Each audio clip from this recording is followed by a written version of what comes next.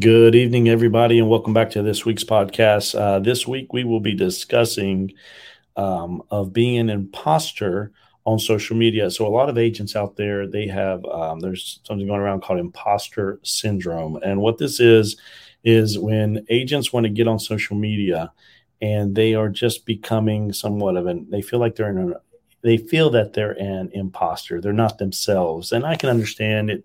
It took a long time for me to get used to the social media, the videos, the pictures, and talking about wins, losses, and et cetera, in events.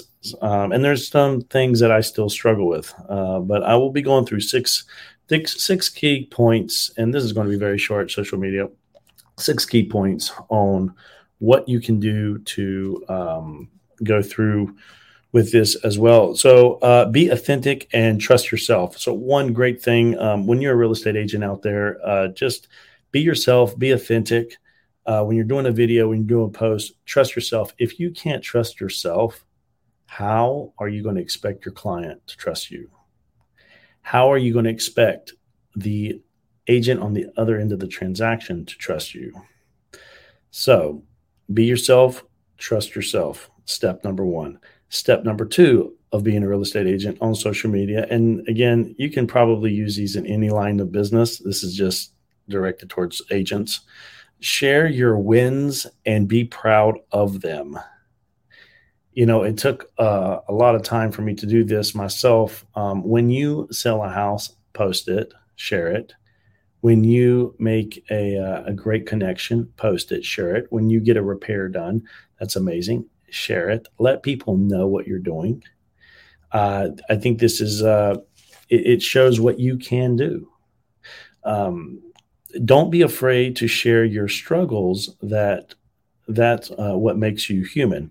And I have to think about this one a little bit because sharing your struggles. I had another agent tell me this. He's a very big agent out here in Forsyth County, and I don't really always share the struggles. I think maybe I could do that. We all could do that, but that is good because it's showing that you're human. It's showing that you make successes because the first one, you're going to be posting your successes. The second one, you will be posting your struggles. And as you post your struggles, you're going to come back with successes, right? Because that's what makes you a good agent. You're going to post a success, post a struggle, then come right back and show how you ended the deal, how you closed the deal. Connect with the other agents in the industry professional. That is very key in this business. Build relationships with other agents, share your listings, share what your buyers are looking for, and just building those bridges will make will just take you to success. I don't know how many times I've been out sick and I had to call someone who I could trust with my clients to go show them a property or to go deliver a due diligence check. Avoid comparing yourself to others. This is a really big one, guys. I think we can do this in any line of work.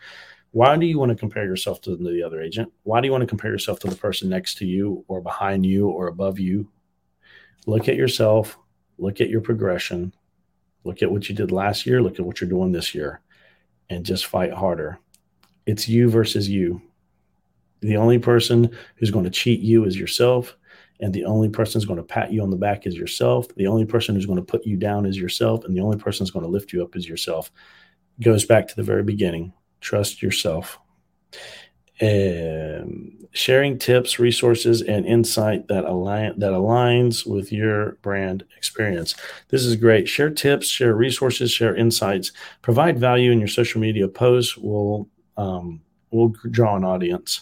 Social media is very competitive. We all know that. And if you are who you are, people like you for you, and they'll watch you for you. And they'll learn from you because you are you. So if you go through these tips, I think you will not have imposter syndrome. Social media, especially, try to focus on just being an authentic agent that's providing value to your clients. I feel that's what we all need to do here as agents. So I'm going to wrap this up real quick. This is a very short podcast episode. It will be on the Real Estate Unlimited. Once I get done with this, I'm putting it up. I'm still working, guys. Look, it is wide open for me right now. I am still working at the office. So be authentic, trust yourself, share your wins, and be proud of them. Don't be afraid to share your struggles. That's what makes you human. Connect with other agents in the industry professional. Avoid comparing yourself to others. That's a big one. Share your tips and resources and insights in your social media experience and your branding. And this is how you gain the trust of people. I've been in this business, those of you guys tuning in, I've been in this business for 6 years. I had to take 1 year off. And to get people to really trust me has been, I feel the strongest has been this year. And I've been doing it.